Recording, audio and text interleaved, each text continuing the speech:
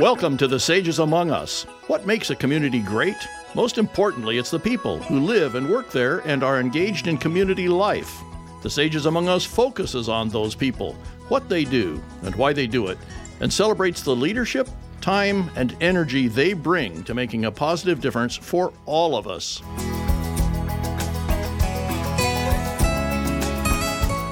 Well, yes, indeed. Welcome to the Sages Among Us. As mentioned, I am Keith Porter, and I have a very interesting guest tonight on the Sages Among Us, where we're going to learn all about his background, his civic engagement, and all of that. And he is Lou Ceci. How's that pronunciation, Lou? Well, that depends on where you are. In Italy, it would be Ceci. Yeah. And here in America, the family opted for Ceci. Ceci. Okay. Lou Ceci. Newly elected, last year, Nevada City Councilman. But Lou has a background that is, as broad and wide. And he used the word checkered, so maybe I can use that too in terms of diversity. You just don't run across somebody with this much different kinds of experience often. But he's taught high school. He has been a college professor. He's an actor. He has been very involved in computer science and software, right? Computer software. Mm-hmm. He is an author. He is a book publisher. Yeah. And he is now a certified politician as of last year by joining the Nevada City Council. So, Lou, welcome to the Sages Among Us. Thank you, Keith. Very good to be here. Great to have you here. So this show is about your work and how you contribute to the community, but I really want to start by learning more about you and your background. So you grew up in Milwaukee. Yes. Your mother was always interested in the arts, and hence your arts interest. Yeah. Your father was a World War II veteran who went on to become a lawyer, a state legislator in Wisconsin, and he served 10 years on the Wisconsin Supreme Court. Yes. Mm-hmm. So what, in all of that, what was really memorable to you about your childhood? Well, I grew up in a part of Milwaukee, which I like to call rural Milwaukee, because it was on the far north end of the city. And when we moved into my grandparents' house in 1952, there were only two other houses within a mile of us, and one of them was an old farmhouse. So I grew up with fields and woods and all kinds of large open play spaces. And within the 8 years that we lived there, that all got converted into suburbs. Oh, wow. Yeah. My earliest jungle gyms were the wood frames of the houses going up around us. I remember that sort of thing where I grew up in the L.A. area in Whittier. And I remember one time I took a crayon and wrote on the stucco wall of a new house that was being built. And boy, did I get punished for that. Oh, yeah. in my case, it was orange orchards across the street, and then they became houses. And I didn't like that very much either. Yeah, it's when the landscape of your boyhood gets erased, it's kind of like, there goes your boyhood too. Yeah, well, you have to move on, I guess. Yep. But you had two older sisters. I'm wondering, were you mothered to death by having two older sisters hovering over you? Quite the opposite, though. The only other man in the house was my grandfather, but he worked all day. So I had my mother, who also worked all day to support us, my grandmother, who did mother me, and my sisters, who were a constant annoyance. Of course, they would say the opposite, that I was the constant annoyance. Well, so how would you categorize yourself? Were you the good child, studious, serious, that sort of thing, or the one that got into trouble now and then? Well, I tried to be the good child, but yeah, I got into trouble. My favorite occupation, I mentioned about roaming through the fields, was like going out and being gone all day. And I'd come back and my grandmother would be worried, where were you? And did you cross the busy highway? There was a big street there called Florist Avenue, and I wasn't supposed to go beyond. Right. But of course I did, because that's where the big fields were. And past the florist was a cattail swamp and a rubbish heap and a big old oil refinery. Oh, how fascinating. Fun to explore. Was it your rule you had to be home when the street lights came on? Yes, yeah. yes. Yeah. Childhood was a different thing then, wasn't it, for guys our age? I went to first grade at Carleton High School, which I believe was a mile from our house, and my grandmother walked me there the first 2 days, and then I was on my own. Yep. So you had an interest in football as a young person. Tell us about your interest in football and how all that worked out. You earned a letter, right? Oh, yeah, I earned a letter, but the sideways way. So I wanted so much to be on the football team. And I played a lot of tag football as a young boy and in junior high. And I thought, oh, sure, I can run pretty fast, so I'll be pretty good as a receiver. And then, this is the boyhood thing. By then, we'd moved to the small town of Whitewater, Wisconsin, because my mother wanted to go back to college and finish her degree. Mm-hmm. And there were a couple of abandoned buildings in town, and one of them was an old grist mill. So me and my friend Greg went exploring through the grist mill, and I fell through the floor. Oh, boy. And scraped my shin all the way down to the bone. Oh. And tried to tough it out like nothing's happened. I'm fine. I'll be just. And I came home and my sister Kristen said, "Why is one of your socks white and the other one red?" Mm. And that's when we discovered how bad the injury was. And it wouldn't heal. The skin would not close over the bone. So because of that, I couldn't play football because I couldn't take a shower. Wow. So I said, well, if I can't play, can I do something else? And the coach said, yeah, we need a manager.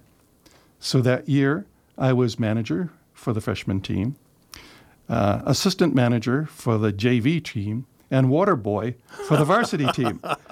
I went to every football game that year, and that's how I got my letter. I got a letter as a manager. Oh, cool. Well, so presumably your shin did heal up at some point.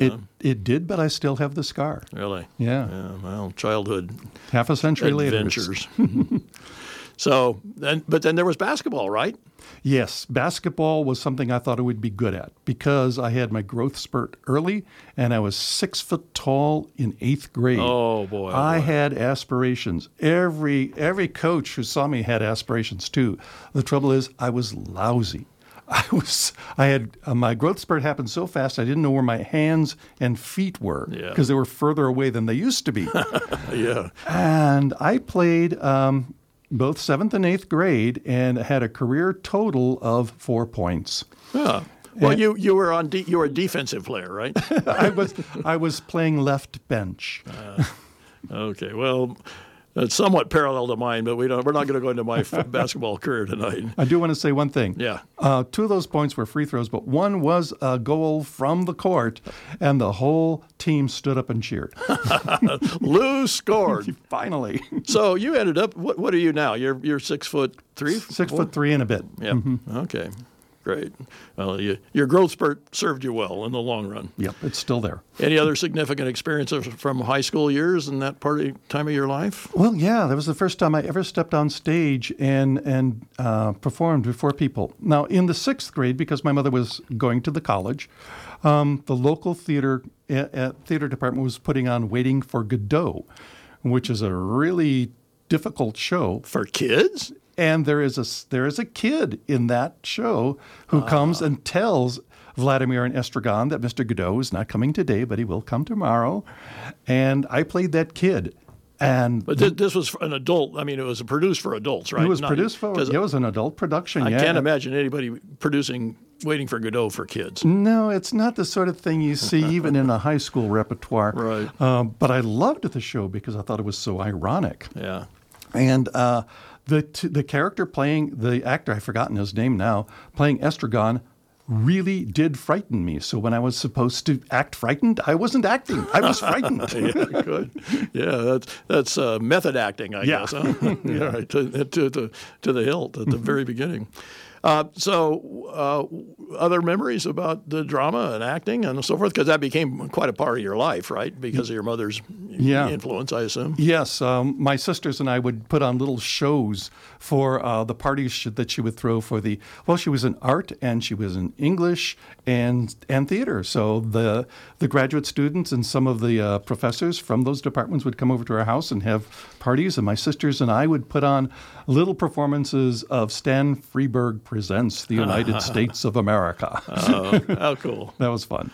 So you must have been pretty impressive on stage because you earned a theater scholarship to Southern Illinois University.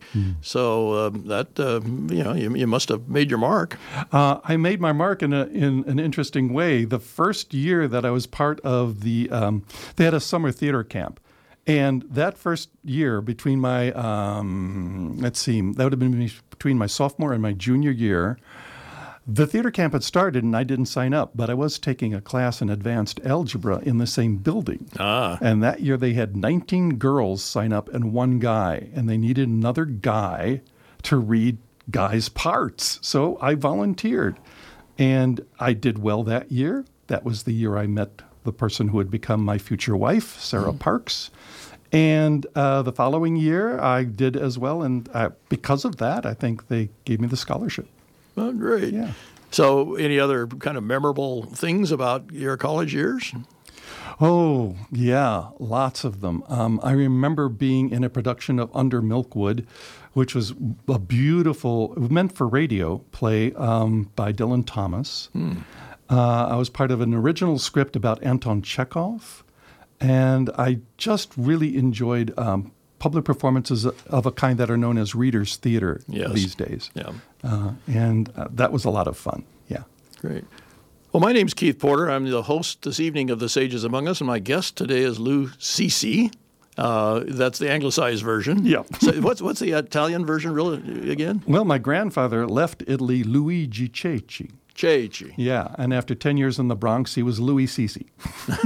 So that's how that happened. I like Ceci. I think that's great. Anyway, Lou's a retired high school teacher, college professor, software engineer, novelist, and book publisher, lifelong actor, competitive swimmer. We haven't talked about that yet. And since last June, a city councilor for Nevada City. So we're just getting acquainted here with Lou, and we're going to talk about his role in the community as well as we get on here. But so you got your degree in theater arts, and you taught English and speech and drama, I guess, at Benton, Illinois, in the high school. Yep. What would you say about teaching in high school in terms of then versus now, with all the pressures on high school teachers, I guess all teachers, not just high school, but with the, quote, culture wars that we're seeing, with so much pressure on education?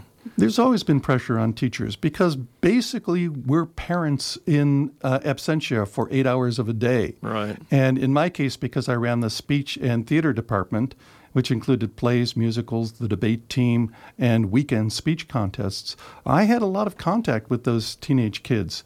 And for me, that was the delight of teaching, is to take kids who were talented and had a range of expression and artistic and a depth of understanding of human emotions and literature and actually see them blossom, get to use that.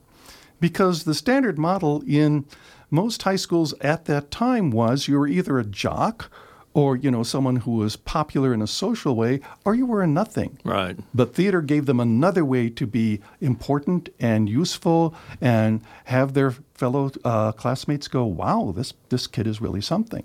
Yeah, the nerd concept hadn't really quite evolved, I guess, at that point. Not yet. Into acceptability, yeah.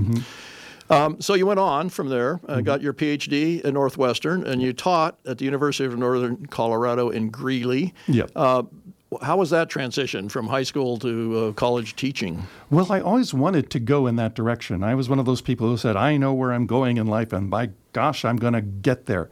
And I managed to get to Northwestern because I wanted to study oral interpretation, those things of public reading that I taught in high school and which I enjoyed as a member of the speech team when I was in high school. So I thought, where in the country do they teach that sort of thing? And Northwestern was one of the few places they do. And I wanted to do a PhD on linguistic analysis of the poetry of W.B. Yeats. Oh. And to do that, I needed a background in a certain kind of criticism that's called structural criticism, and that was a method of film criticism back then. It looks at the structures that are inherent in a given art form, in my case, poetry. In the case of most other people, it was movies and films. And because of that, I took a course in radio, television, film production, and that really changed my life because that's how I ended up being chairman of the Department of Journalism and Mass Communication at the University of Northern Colorado because I had a background in television production as well as a background in writing and speaking. Oh. Well, we're beginning to see a pattern emerge in your life because you got very established in something very specific, but then you did move on. After 12 years, you made a significant change in your life. You came to California, to Silicon Valley, and became a software engineer, working for startups. You said some of which you never got up. They started, but never got up. That's true. But you also worked for big firms like Skype, developing an interface for blind folks. So tell us about that transition. Why the transition, and do you miss your time in the classroom when that happened? Oh, I still dream about teaching, and they are good dreams. I really enjoyed teaching. I love seeing minds coming awake, grasping a concept and going, yes, I understand this now. So that was still a great joy. In fact, I would say being a high school teacher was the most valuable thing I've done so far in my life. Really? But the reason I went into computer science is because I said I wanted to do that structural analysis of grammar in W.B. Yeats. Well, it's a very tedious process, and I thought, well, a computer could do this. And I had a professor said, if you can write a computer that can understand human language, that's your PhD. Well, of course, now we do have computers that understand human language, right. But it's, that are creating it. Yes, but, it's half a century later. So. Right.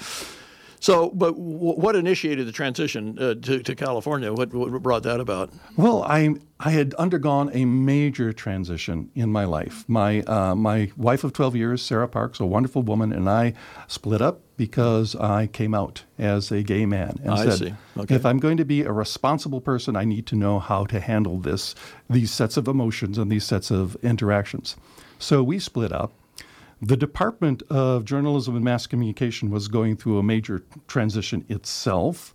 And after 7 years of teaching at the University of Northern Colorado, I was making $24,000 a year. Ah, yes. And I went, there's more lucrative ways to spend my time. And I went back and got a master's degree in computer science and then moved out to California and joined the Silicon Valley Gold Rush. So before coming, though, you went back to school, got the master's, yes. So you knew where you were going to go. You knew yes. how it was going to lead you. Yeah. Mm-hmm. And then your partner, Don Flint, did you meet him in California? I did. I met him at a massage workshop in Berkeley called The Body Electric. And we hit it off right away. He was one of those people. It's very rare quality in people. When you talk to them, you can see that they're listening. Often what you see is the eyes going, what am I going to say? What am I going to say next? And with him, you had his full attention, and I really liked that. And you've also said that he was the person that influenced you to go into the book publishing business. Is that right? Yes, because he had been writing poetry for several years. And he taught me the most important lesson in writing is that rejection is part of it. Rejection is like walking down the street. You're going to get rejected many, many more times than you're ever going to get accepted. So you don't pay any attention to the rejections. You write, you submit, and occasionally you get published. Yeah. And that's a good day. All right. So you came to California. You met Don. You started publishing material at that point, but you actually then retired from the software business in 2015, right? Yeah. So that's 8 years ago. Yeah. And is that what brought you to Nevada City, and how did that all work out in your life? Well, I actually visited Nevada City for the first time in about 1995. And I had moved here from Colorado in '88, and let's just say the falls, the autumns in the Bay Area were disappointing. Things just kind of turned brown and fell off, but there wasn't a real change in seasons. Right. And my sister Ramey, was living in Sacramento at the time. She said, go up to Nevada City. They have a beautiful fall up there. All right. And I came up, and she was right, and I fell in love with the town the very first day I was here. So was it an immediate decision? I'm going to live there someday? It was. I had a wonderful supper. I took a walk around town. I think I wandered down Alexander Street. I saw the stonework there. There was grapes growing wild on a vine. And it said, someday I'm going to live here. And it only took me 20 years to get here. So when did you actually then come to Nevada City? 2015. Okay, at the time you retired. Yeah. All right. Do you miss the big city? I thought I would. And for the first year, I was going back to the Bay Area almost every month for things like concerts or the art museums or just social events. I had a book club there that I was a member of that I liked to participate in. But that faded, and now a trip to the Bay Area is almost like a trip to an exotic land. Really? Yeah. Exotic land with a lot of traffic. That's what I notice. When we make that sojourn, it's like, oh my, that's hard. It's wearing. Yeah, the first time I went there, hung around for a day, and then drove back, I said, I'm not doing that again. So I go to the Bay Area, I stay overnight with friends, and then I come back the next day. There you go. Spread it out. Well, I'm Keith Porter. My guest today is Lou Ceci. Ceci. Ceci Luigi. Lou's a retired high school teacher, college professor, software engineer, novelist, book publisher, actor, competitive swimmer, and since last June, a member of the City Council in Nevada City. So we're talking about civic engagement and Lou's background, and now we're getting to the part about, hey, what's going on right here, right now? But you retired, and at that point, you said you restarted Beautiful Dreamer Press, which is your book publishing business, right? Yeah. So that coincided with coming here to Nevada City as well? Yes. Okay. I first started Beautiful Dreamer Press to publish the poems of my partner, Don Flint, who died of brain tumor in August 15th, 2000 rather. 2000, okay. And that went well, but then I got really busy with my computer science job. And once I stopped that and retired, I found there were more things that I wanted to do. In fact, once I retired, I was so busy, I wondered how I ever had time to work. I can commiserate with that.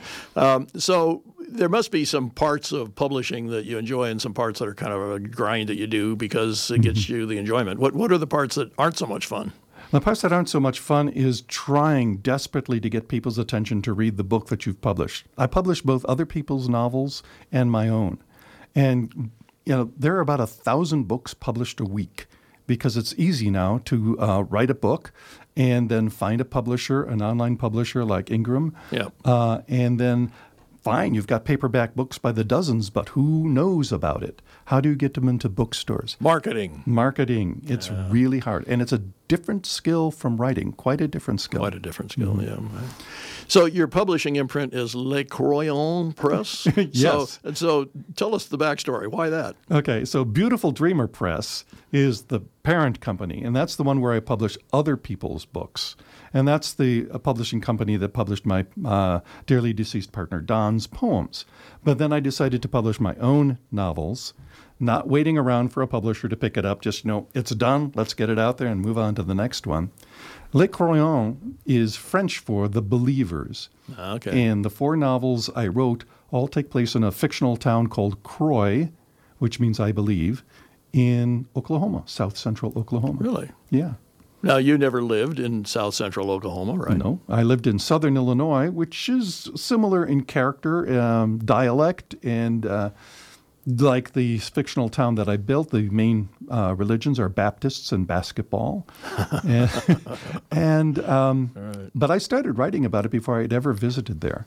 But visiting there really helped ground the novels in the seasons, in the sights and smells, the wildflowers, and the weather. Oh, my God, the weather in Oklahoma is unlike any I'd ever seen anywhere before. Oklahoma. As wind comes, yes, yeah. It doesn't just sweep across the plain, it kind of levels it.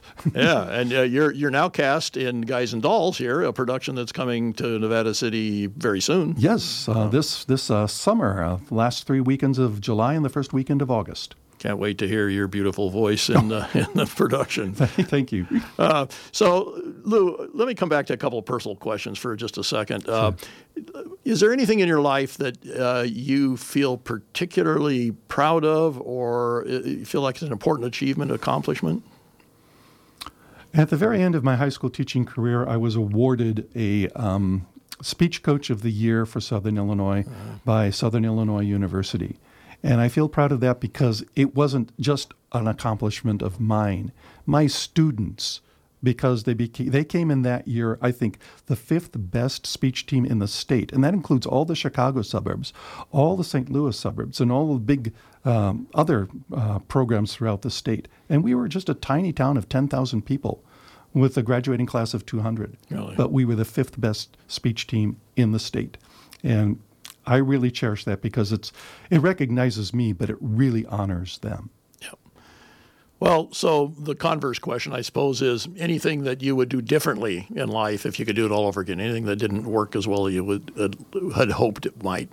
Well, I had hoped I would be a scholar and a professor, and Well, you were. Yeah, I was, and it didn't pay. So yeah, okay. So you've been a part of this community for a few years now, channeling your father's genes, perhaps. Yes, indeed. You ran for and you were elected to the Nevada City Council. And he said, the night I got elected, he said, "I wish you could see me. There is the biggest smile on my face." So your dad's still there, or still around? Yeah, he's 95 years old. All right. So tell us about the experience as a counselor. Any surprises, any regrets?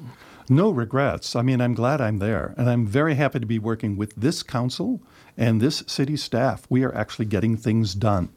The things that we have to do, taking care of the city's fire safety, taking care of the city's water supply, making sure that the Seven Hills District is as vibrant as the downtown area. All of those are wonderful goals. So I'm very happy to be working on that. The one regret is the pace. I would like it to go faster. But, there's a reason why there have to be two readings before the public for any ordinance. And then there has to be a waiting period after the ordinance passes before it starts getting enforced. So it comes with the territory. I suppose it maybe you could call it karma, but with your life, you've gone through so many changes so rapidly, really, relative to most people. Now you have to slow down a little bit. Yes. So how would you assess the state of our community from your perspective? Are we doing the right things? Are there other things we should be focusing on? We're doing the right things in many ways. We encourage the arts, performing arts, singing, visual arts. We're doing the right things as far as commerce and encouraging business. We are not yet where we need to be in housing. Cashin's Field really helped fill the gap for low and very low income housing, but we don't have enough moderate income housing by far, and that's a tough nut to crack. Well, Lou, we have just a couple of minutes left, and we haven't even mentioned competitive swimming. We got to talk about competitive swimming. Tell us about that. What do you do? Okay. So Don, my partner, was a mountain biker, and after he passed away, I promised to do something about my weight and my health, and so I took up swimming. And I was terrible at it, which means it was really good exercise for a while. Yeah. And then I had my first competitive swim at the Sydney Gay Games in 2002. I completed the 200-meter freestyle without the use of medical assistance. A major accomplishment. And then, I was off and running. And the nice thing about taking up a sport like swimming late in age is that you continuously improve. And as you improve, the number of competitors drops off. So you become a champion a little more easily. Although winning by attrition. I don't know. At my age, it sounds like a lot of work. Yeah. So a genie in a bottle comes before you and offers you the wish. What is your wish for the community, for yourself, whatever? Oh, it'd be a wish for the community. Yes, that we had a clear path forward for both fire safety and for increased housing. Those are difficult things to do. We're working on the fire safety. The housing, like I said, is a tough nut to crack. Yeah. It doesn't take just civic willingness to do it, but builders' willingness to do it, and a place to actually put it without destroying the character of the town. All right. Well, in our closing moments, what would you like to say to our audience about your experience here, about the community, anything else that we didn't touch on? Well, I hate to boast, but I was right in 1995 when I said, I want to live here. So you came to the right place. I came to the right place. I came not just to the right place, but the right neighborhood. I love it here. I love my neighbors. I love being able to do something for the city to continue it being vibrant and beautiful. What's your opinion about why this community attracts so many people like yourself who could perhaps have a bigger influence somewhere else, make more money somewhere else, but are here because of the uniqueness and specialness of the community? The seeds were planted with people like Gary Snyder and Utah Phillips. I mean, they discovered this place, and then people like Osborne and Woods helped develop its historic character. Those are the second wave of pioneers. Now we have to recognize the people who were here thousands of years before us and get them justice. Yes. Yeah, absolutely. To the degree that we can do that in retrospect. Yes. Well, you have been listening to The Sages Among Us on KVMR. I'm Keith Porter. My guest has been Lou Ceci, who is a newly elected city councilman and has all kinds of other things in his life. If you want to go back and review all of those, you can listen to the podcast that will be up this evening on kvmr.org. Tune in next week for the next episode of The Sages Among Us, where host Taylor Wolfe will have an interesting guest. She's going to have to go far to find somebody more interesting than you, Lou. But anyway, it's been great. So thank you very much for joining us. Thanks, Keith. It's been great.